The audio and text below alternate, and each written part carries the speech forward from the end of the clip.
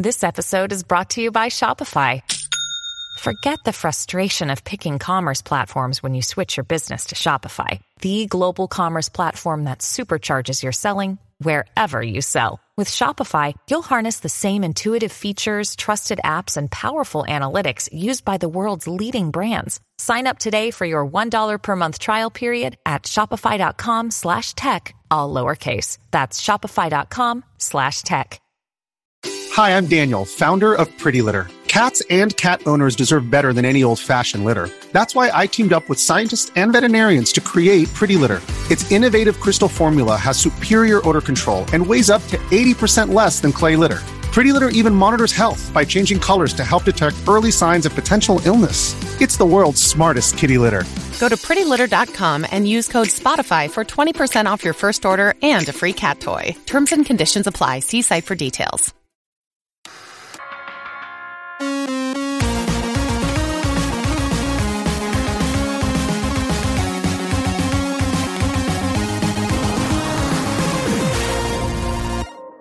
Hey everybody, welcome to this week's podcast. We're just about a month away from Retro World Expo in Hartford, Connecticut, and today I'm going to announce another person who's going to be there hanging out with us, Dan, aka Citrus 3000 PSI. That's right, co-creator of the DC Digital, the Time Sleuth, the PS1 Digital, and then most recently the N64 Digital. So hopefully Dan will have some toys to show us, but either way, he'll be hanging out. So come over, say hello to any one of us. I really can't wait to see you all there. But we got a ton of stuff to go through this week, so let's jump in. First up this week, Mateus Baez put together a video showcasing some older Sega CD homebrew projects that he was afraid may have kind of gotten lost to time, but are still really important and relevant to today. So the video covers the Genesis's much spoken about at the time 512 color Phantom bitmap mode that was engineered by Org-866 and has preset implementations by both Comrade OJ on the Genesis and Chili Willy on the Sega CD. So in this video, Mateus also takes a look at Chili Willy's MOD player that plays MODs adapted on the fly to play via the Sega CD's PCM RAM. Basically, this is a type of video that's designed for people who want to get into doing homebrew on Sega CD, or just people like me who aren't smart enough to, but absolutely appreciate what goes into it. So Mateus's objective with the video is to make the projects featured as accessible as possible to those who may want to play them. And they worked with Chili Willy to source the code for the projects, and then spent a month getting to gripes with the code and modernizing the projects. So if you're interested in this stuff, absolutely give the video a watch. Definitely check out his post over here as well that summarizes it. And as always, thanks to everybody in the homebrew scene. Whether it's Maddie B over here making these videos showcasing it, or the OG developers, or everybody in between. So thank you all, and I'm looking to see what comes next out of Mateus Baez, including some games that are coming up. Pre-orders were just opened for a vinyl version of the SNES Breath of Fire 2 soundtrack. Price is about $40, and the scheduled release is in Q4 of this year, so probably by the end of this year. There are stores in US, Canada, UK, and EU, so if you wanted this, you should be able to order it without having to worry about crazy shipping, no matter where it's coming from. And we're going to talk a little bit more about vinyl later on, so I'll just cut this one short for now. But if you're into the Breath of Fire 2 soundtrack, definitely check out Crystal's post for all the links. Crix has recently uploaded a new firmware for the EverDrive 64 that mostly just brings it up to speed with some of the features recently added to his other EverDrives, like updated folder structures and stuff like this. He also added a more accurate FPGA-based NES core for people who want to play NES games on their N64 rather than the old Neon emulator.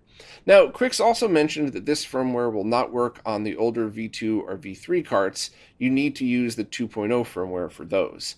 I might be mistaken, but I thought that's already the case. I didn't think that was new news, but I might be wrong about that. So while I do own an EverDrive 64, I didn't quite get that one. So if anybody here knows more about it, would you please clarify in the comments, as I really appreciate when you often do. But basically, if you have an EverDrive 64, and it's one of the ones that Crix listed as compatible, just download the latest one and fire it up so you can get all of the more modern features. And as always, thank you to Crix for continually supporting these when he could have very easily just walked away a long time ago and we still would have been happy with the thing that we already bought. So thanks very much, Crix.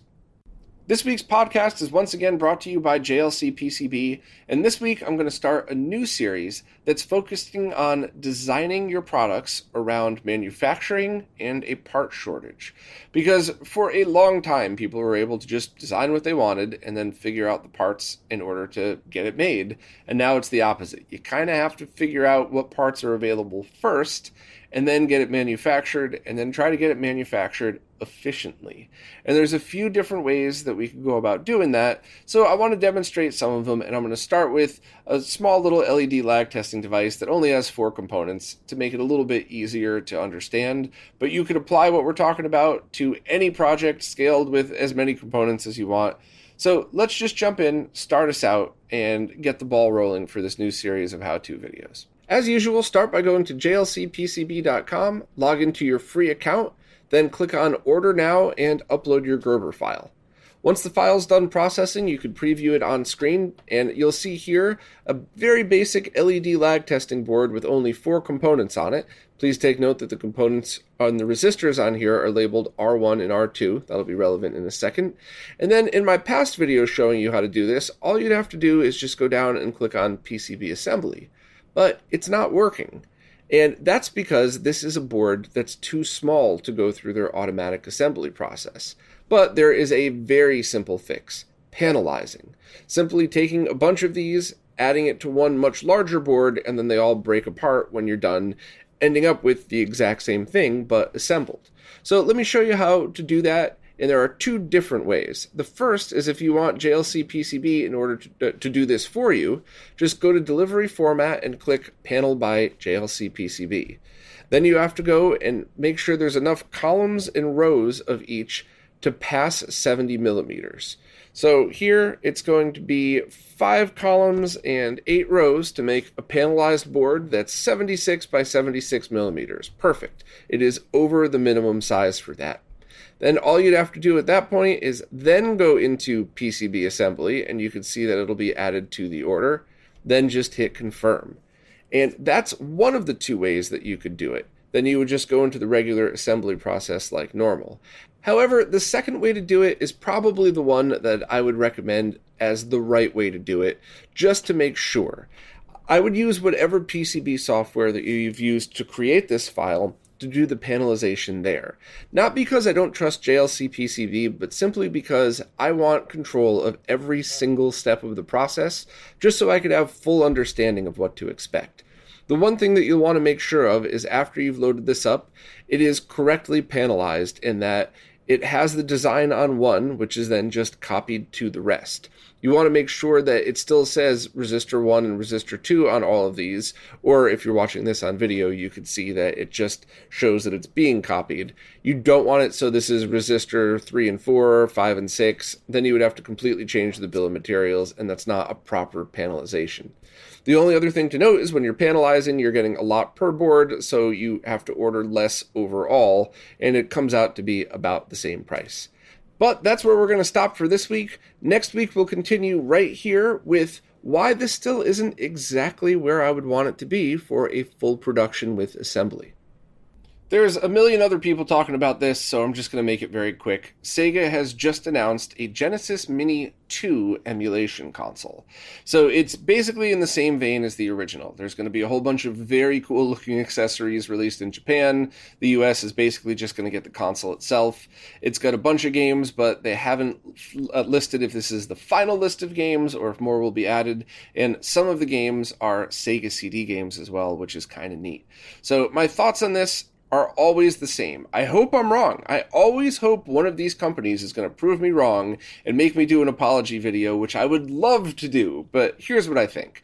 I think this is mostly a cash grab. The emulation's probably still going to be laggy like the last, although somebody said that this is going to have different hardware in it. I don't really know what that means, and I don't trust anything until I test it myself, but I imagine this is going to be one of those things where hardcore retro fans would absolutely love the way this looks on their shelf, which I'm not talking down. I actually really love things like that. Wish I had more space. Even though I moved to a bigger place, I'm still floor-to-ceiling racks with boxes and components and stuff. And I also think that it's fun for people that really just want a blast of nostalgia. Because if you're one of those people that you don't have time to game, it's not the most important thing in your life, but you just kind of want to see what it's all about, this is awesome. You plug a cool box in that looks like a mini version of maybe something you had as a kid, or maybe something you've seen pictures of. You mess around for an hour or so, then you put it back in the box, leave it on your shelf. I think that is awesome. And I'm not talking down to anybody who uses it that way. The only thing that does disappoint me is these things do have the potential to be pretty damn awesome, and they've already sold enough to prove that it's worth putting the money into so that people could get both an amazing experience and have the fun nostalgia factor. And most of these places just completely drop the ball on that. So maybe it's for you, maybe it's not. These definitely aren't for me, but hopefully I'm wrong. Like I said, I want to be wrong. I want somebody to step up to the plate and go, bam, we just did FPGA into an ASIC and now have a brand new Genesis on a chip that's perfect. I would love that, but my guess, same exact, if not slightly tweaked emulation from last time that is going to have lots of audio lag, variable, just standard lag, and really not the best example of Sega Genesis emulation, because there's a lot of really good software emulators out there. So we'll see.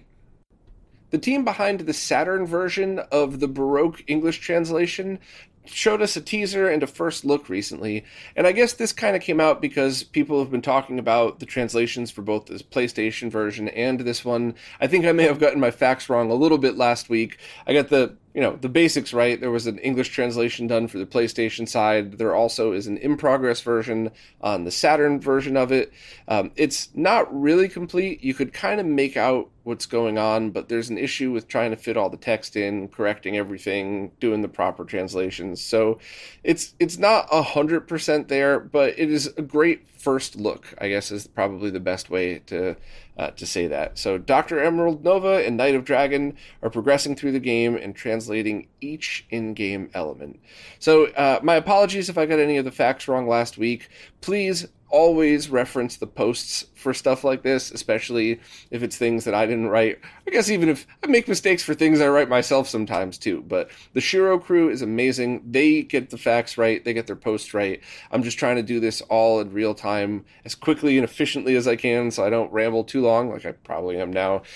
So I do make the mistakes from time to time. But I think the bottom line is there, in that the PlayStation version's pretty much done. A different team's working on the Saturn version, and I'm equally appreciative to anybody who takes their time to translate these games, because it just means that so many of us could experience a game that we never would have had the chance to before. So thanks to all the translators, and of course, always thanks to the Shiro crew for helping out, because I couldn't do this without you. Developer WebHDX, the same person who recently just did that new mod chip for the GameCube, has just released another mod, a way to take a Wii Mini and add back a lot of the functionality that was stripped from it. Now, if you're unaware, toward the end of the Wii's life cycle, they released an updated version, like they did with a lot of their other consoles, that is smaller. However, it stripped Wi-Fi capabilities, there was no SD card, and it can't do component video. It could only do composite, I believe. Maybe S-Video. I didn't really pay much attention to it because of all of that. Also because I really thought that 480p was a great way to experience the Wii. However, it's a neat-looking console. It's got a top-loading DVD drive, and a lot of people, whether you ended up with one or just think it looks cool, might want to have it work like a fully functional Wii with the homebrew channel and SD card and Wi-Fi. And Tito from Macho Nacho Productions just put together an awesome video showing you how to take WebHDX's mod and install it into a Wii Mini. Now, of course, and I mean this with love and respect, if you're just looking to run the homebrew channel on your Wii, or if you're just getting into the Wii, I would suggest just picking up a regular one. But if you like the way this looks, you already own it. I just think it's awesome, and I love mods like this. The only other thing I'll add is that at the moment, there isn't a way to add back all of the video output functionality, but I hear rumors that something is coming for the Wii Mini. So my suggestion is, if you're into this stuff, definitely check out Tito's video, and also the post that summarizes a lot of this stuff. So thanks again to Tito for doing that. And just kind of see if this is something that you're into. And of course, we will let everybody know as soon as there's any mods available that are on the video front or any of the other stuff. I don't have details. I'm not really being coy. I also don't want to announce anything unless it's official. So let's just keep waiting for that. But I think this is a great start, and I'm really looking forward to seeing a lot of fully capable Wii Minis floating around out there now. I just did a podcast with Pat from the Sega Saturn Shiro crew where we talk about vinyl and analog audio. And I want to make it very clear the purpose of this podcast. The first was just to hang out with Pat and talk music, which is always fun. I could probably do that weekly and not get bored. But also, I wanted to start the discussion about why you might want to listen to different types of formats over others. Same way we just talk about different ways of playing video games through different types of video output. Audio is no different in that you could argue that there are some better ways than others to listen to certain formats. Now, in order for me to start making videos on this, it's going to be months. I will eventually get to it, but it's pretty hard and the most challenging. Not just gathering the info, doing the testing, making sure I don't put out a video getting wrong info out there, but one of the hardest parts is going to be audio examples. Because even if you're watching on your cell phone, when I do those side-by-side video examples, I often use screenshots and just make it so that you can blow it up on your phone. I also try to often put those screenshots in the main page. So to do video, you could kind of go back and really see the differences. Even if YouTube compression kills it, you could still go to the post, zoom in, and get an idea. But with audio, it's so much harder because what are you listening to it on? What's that quality? What's the format? There's just so many factors. So I just thought, why don't we get the conversation started? Obviously, that means it's going to be boring to some people and exciting to others, but I'm cool with that. I'm a nerd. I like boring stuff sometimes. And Pat was a great person to bounce off of. I played a little bit more of the devil's advocate in this, just so we wouldn't sit there and agree with each other for an hour, but I really liked the root of what's coming next. I'm going to be doing a bunch of audio videos coming up that are going to be pretty soon because you don't require comparisons in order to get what I'm trying to say. But I think this is equally as important as the video formats we've talked about. And the only reason I haven't started talking about it earlier is, once again, the comparisons. So hopefully I'll figure out a decent way around that. But for now, if you're interested in that conversation and our thoughts, definitely check out the podcast. And if you also want to know how we're currently listening to 2-channel audio, the list that we have in all of the descriptions takes care of it. We both absolutely love our setups and stand by them. I think Pat's is a little fancier than mine, but I still think my cheaper one would knock people's socks off if they heard it. Not trying to say it's better, I'm just saying if you're on more of a budget. But take a look at all the links if you're interested. And the only other point that we made a million times in that, if you're just starting to get into this stuff, you don't have to spend any money. Go to a Goodwill, ask people that you know if they have stuff laying around. Just get a cheap replacement head for the record player if you're going to start getting into vinyl, because you don't want some beat up one ruining your records. So spending $8 on a 3-pack or something is well worth the investment. So that's basically it. If you're getting into vinyl, spend $8 on a 3-pack of cheap heads and then go get free equipment you could find anywhere and then kind of step up from there where you decide. But hopefully the video sums it up pretty well, and there's going to be a lot more stuff like that coming in the future. Now it's time for this week's Mr. Updates, care of Lou from Lou's Retro Source. A couple of people have mentioned that I've been going on too long in these sections, and that really bothered me because I do not want to take away from Lou's video or Lou's post or any of Lou's work. I take feedback very seriously, and if somebody's like, oh, you talk too much, you fat bastard, that means nothing to me. But when people politely put it in a way of, you're taking away from somebody else's video, then that did bug me because I don't want to do that. I appreciate the hell out of Lou, and I'm trying to blow up his channel, not kill it. So let me try running through really quickly this week and see what you all think. And any polite feedback, regardless of how harsh, I will listen to. Any douchebags get muted just like normal because I don't have time for you. But first up, Gaia Crusaders is out of beta, which is a beat-up arcade game. So if you want to try it out, check out the links. Track 17 has confirmed racing wheel support is coming to the Outrun core. It's going to be hard not to ramble on about that because I love Outrun, but it is still in progress, so we'll let you know when that's out. There's a new public beta release for the Nemesis core, and that fixed all known issues that were affecting the first release, so definitely check out that if you're into any of those games.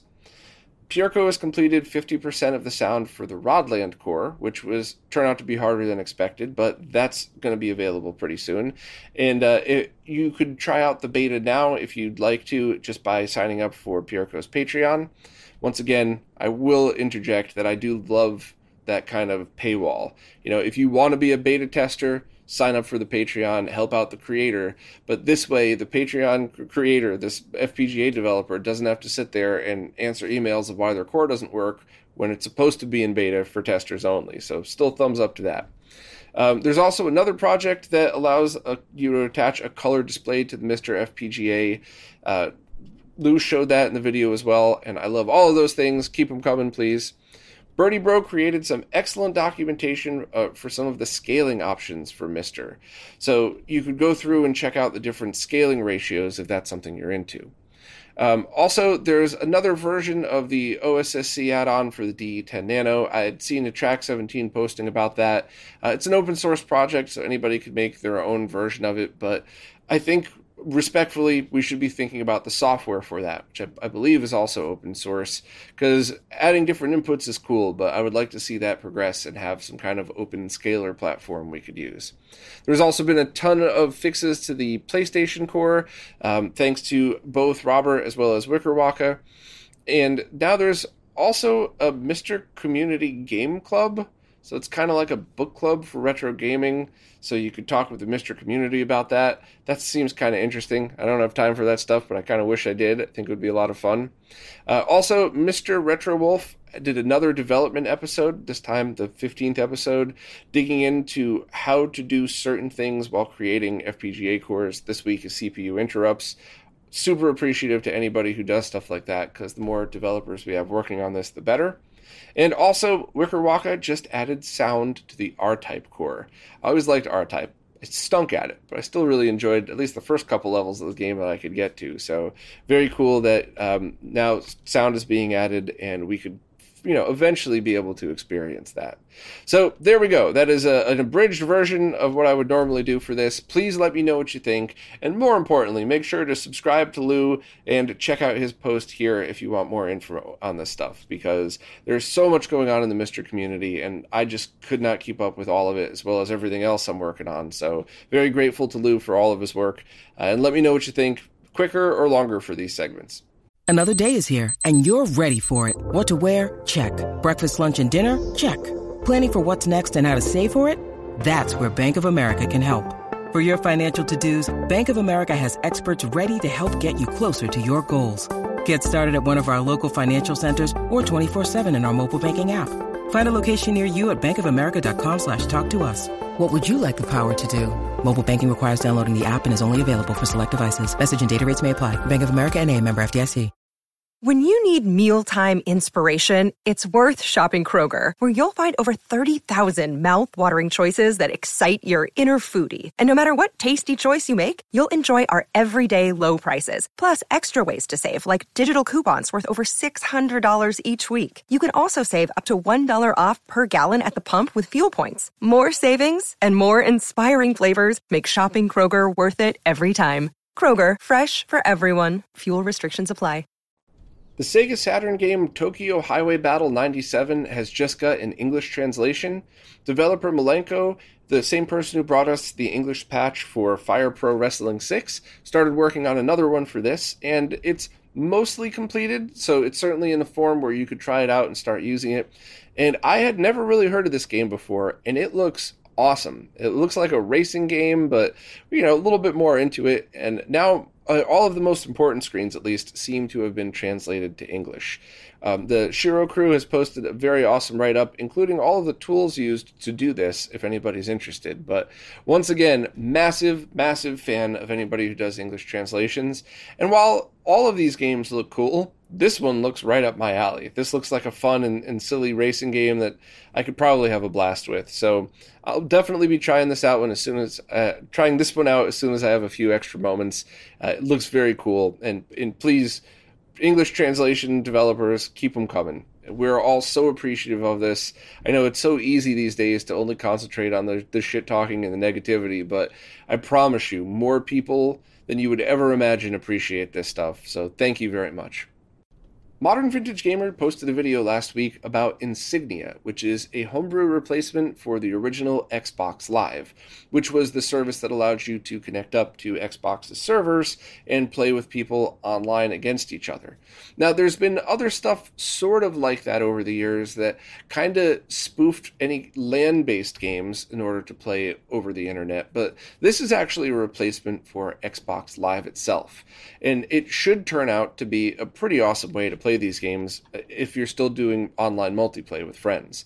Now, the Insignia team said only a handful of titles are available to work on launch, but they're going to continue to expand, and it's still pretty awesome. I mean, they have Phantasy Star Online, so I think a lot of people alone would like that, as well as Crimson Skies and a few others, but overall, this is just incredible. It is the homebrew scene once again stepping up and really taking over when the bigger companies drop the ball. Now, I understand Microsoft can't be held to keep up an online service for a 20-year-old console, but still, it's a feature that we no longer can use that people who bought that console paid for, and now the homebrew scene is making that up for us. So thanks to everybody involved, and just on a side note, MVG still putting out awesome videos. I just have such limited time that if I have to choose which video or which post I want to write up, if it's going to be from a more smaller or indie dev versus somebody like MVG that already has a massive following, I'm going to spend my time trying to promote the lesser known people. But I mean, no disrespect in that. Still love MVG's work and his videos. It's just I got to pick and choose my time, and I think he would probably even agree. Help out the people that need it and let him still keep rolling on YouTube. So thanks very much to MVG for making these videos, and of course to Vanessa for covering it, because I still didn't have time to do it this week. So thanks, Vanessa. This Friday, Humble Bazooka will be opening pre-orders on a PC Engine Blue Retro adapter. So this is an adapter available in either white or gray to match the original PC Engine colors that allows you to connect Bluetooth controllers via Darth Cloud's Blue Retro platform, which is very fast and proving me wrong that for years I said I thought Bluetooth was too slow to work with Retro, but amazing developers like Darth Cloud are making it happen. So Humble Bazooka took that project, made up a PCB, and is packaging it in a very nice 3D printed case. You could be able to pair up to 5 controllers, including multi-tap support with that, obviously, which makes this not only a great device for people that want wireless, but also, pretty efficient, because now you don't have to buy multiple controllers, a multi-tap, and all of that. You could just use a bunch of controllers you already owned and connect directly to this. So anybody interested, they're going on sale this Friday the 29th at 12 Eastern Time, New York time. And any more info that you want on this, definitely check out Ronnie's post, because he goes into detail about what you might need, as well as the actual latency numbers of some of the controllers when paired with it. I think the Xbox One controller so far has been the quickest. The PlayStation 4 and 5 controllers, with the Xbox One coming in second. So still respectable for Bluetooth. 5-ish milliseconds is pretty awesome. That's pretty much zero for most gamers. So the adapter is $50 and available this Friday. So this week, we don't have one, but 2 posts about replacement shells for the Nintendo 64.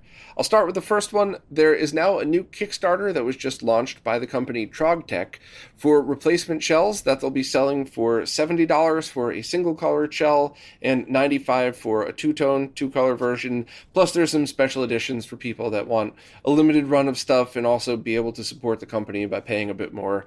But overall, this looks like it's going to be focused on quality. So they want these cases to feel like brand new from the factory cases, available in a bunch of different colors. Check their Kickstarter campaign to see all of the different ones that they're going to be releasing. But they're talking about releasing colors that were talked about by Nintendo but never actually released, as well as some ones that kind of look similar to the originals.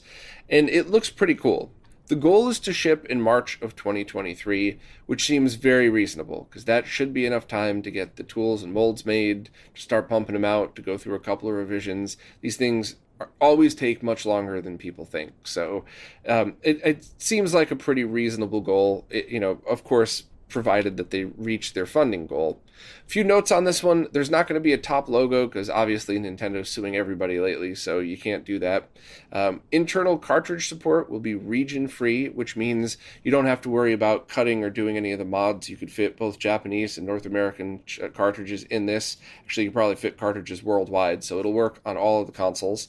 and the rear digital output shroud and main lower shell are slightly modified to allow an easy-to-cut HDMI mod. So that's going to be for people that have any one of the HDMI mods available for it. You don't have to get that perfection cut down. They're going to have a guide right there built into it to make it easier. So if you do have an HDMI mod, it could look a little bit more like a factory mod. Some of my friends are wizards at that. It really does look like a factory mod. Not so much for me. Whenever I cut those holes, I end up looking like a middle school shop class with a shaky hand. It's not good. So I have my friends cut them for me. But I could even probably do this one and have it look good because of the guides that are in there. So $70, delivery next year, all of that seems pretty cool, but let's check out the other one that's available as well. A bunch of different stores on AliExpress recently started listing N64 replacement shells that seem to look pretty good, and there's a few people on Twitter that have been posting similar pictures as well. But I don't really know what to expect or what the deal is. So, the obvious question, why is there 20 stores on AliExpress that are all selling these right away? That is a little suspicious to me always. And a lot of them say 1 sold, 3 sold, 2 sold. We all know that a lot of these replacement shells, they're harder to sell because they're expensive and not everybody has the budget for that. But they sell a heck of a lot more than this, even with just the word leaking out on Twitter. So it is a little suspicious, but I ended up buying one anyway. It'll probably take a month to get here, so I'll let everybody know when it arrives. There's clear, blue, white clear, I believe, and I'll get the gray clear so that it kind of looks very close to the original, but still transparent. And it seems neat. Price was $50 shipped for it, and I'm really just kind of curious. Is it a scam? Are they real? Or is it just a couple of Twitter accounts and some sellers stealing people's money and taking off with it? Are they high quality and it's just one seller is just good at making this, but they're not very good at advertising? That's very common in the tech world. Also, one thing I kind of found interesting was a lot of the listings looked very similar to the Intech Gaming listing pictures. That made me think, is this the same contract manufacturer that takes white box pictures for them? Or is this the Intech Gaming crew taking their expertise at shells and sticking to what we all told them to, making shells? I hope it is. I reached out to a couple of stores and some people posting pictures, and I haven't heard back yet. But I got to be honest, I said a million times, if Intech Gaming made just shells, I would support them, because I liked the Warrior 64 shell and the quality. I really liked the shell of their Game Boy thing. Hated the guts of it, but, they're very good at that. Now, that team also does know how to do a Kickstarter. They managed to get 2 pretty crappy products funded, so I don't think it's them, because why wouldn't they just do a Kickstarter for this since they're already good at it?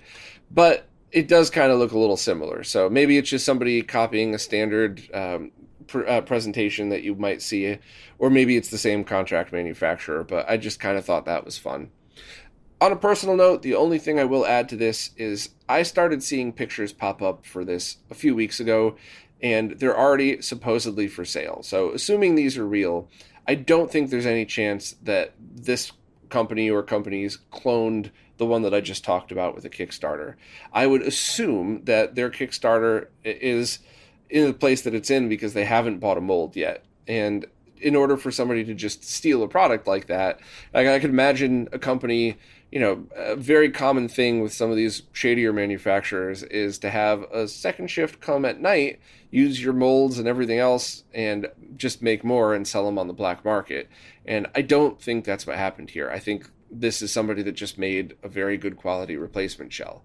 I normally would not feel the need to mention that, even if it was some random AliExpress listing, but when you have a whole bunch of sellers pop up with a product immediately that all haven't really sold any and they all have the same generic pictures, something looks fishy. So this doesn't seem to be a clone. I hope it's good. And the colors are different than the Kickstarter one, so if you had a color preference, now you have a choice. They aren't making the exact same things, but beware. I have no idea if these things are real or not. I'll let you all know by the end of August if mine showed up. If they are, awesome. If they're not, whatever. At least I tried for everybody. But kind of interesting that everybody's been asking for replacement N64 shells, and when it finally happens, we get 2 of them. So let's hope the quality is good on both. Let's hope both are able to get them out the door, and I will follow back up as soon as they arrive. Before I go, I wanted to ask people's opinions on something. If If you don't care about this stuff, just close it off. There's nothing important after this. But I just finished a video about HDMI devices. So essentially, I took all the posts I've written in the past year about those HDMI devices and took everything that I learned from doing the mini reviews and the weekly and kind of just explained out what each of these products do and why you might want them. And I was doing it from the point of view of a content creator that wants to do a roll-up video, and I may have screwed up. So the video is basically like a quick intro with some disclaimers, and then a lot of talk about the matrix switches, and then everything that comes after it, the reviews and overviews, get much shorter because I already explained everything you'll need to know in the first two. So like review 1 is like 7 or 8 minutes, and the last review is like 40 seconds. And I thought that was pretty neat because I was visualizing people watching it just like the other videos I do, except that's not conducive to the algorithm. It doesn't help people who look for Amazon reviews. So I kind of wanted your opinion on this. What would you, the people that actually matter to me, not, the algorithm, but what would you prefer? Having a 30-minute roundup video like that where you could kind of just have it all in context and with it, or, relevant to each other. So you could have a big picture of the HDMI devices I've been playing with to see if any benefit you. Or would you rather have like a 10-minute video on each one with a lot of repeated information to the point where I might just do voiceovers and record B-roll to explain it and copy and paste that in the different videos? And the advantage, of course, would be if you only care about an HDMI splitter with downscaling, just watch one 10-minute video, not one 30-minute video. And the upside is also that makes the algorithm happy, that makes Amazon happy. But the downside is if you want info on 3 of the 5 products I talk about, now you're wasting time. Now I'm taking too much time to talk about something that you would have already had the information on. So I would love your opinion on that, because unfortunately we do have to bow to the almighty algorithm, otherwise I won't be able to pay my bills. But how much I do that is really important to me, because I don't want to fall into the trap of being an algorithm chaser, because before you know it, 6 months down the road, I would have no articles on Retro RGB, a whole bunch of stupid faces in my thumbnails, and a bunch of content that most people probably wouldn't care about. So I don't mean that people who chase algorithm make stupid content. I just mean that's probably what would happen to me. So I just want to try to find a balance, and you are the best people to ask. So if you have an opinion, please let me know. If you don't care at all, don't say anything. But if I don't hear anything or read any comments about it, then I'm just going to probably go with my gut and just roll out whatever I can in the shortest period of time. Because don't forget, whenever I work on one thing, it means something else gets pushed back a little farther. So if I don't hear anything from you all, I might just release it as one video, forget about it, and move on. But anyway, thank you to everybody who watches, listens, plays nicely in the comments, and especially thanks to people who support in any way possible, because it is you that is allowing me to have the choice of doing stuff like this, rather than just be forced to be an algorithm chaser in order to pay the bills. Cutting it close, but it's still working. So thank you all so much. I appreciate you more than I could possibly articulate in these videos. So thank you, and I will see you all next week.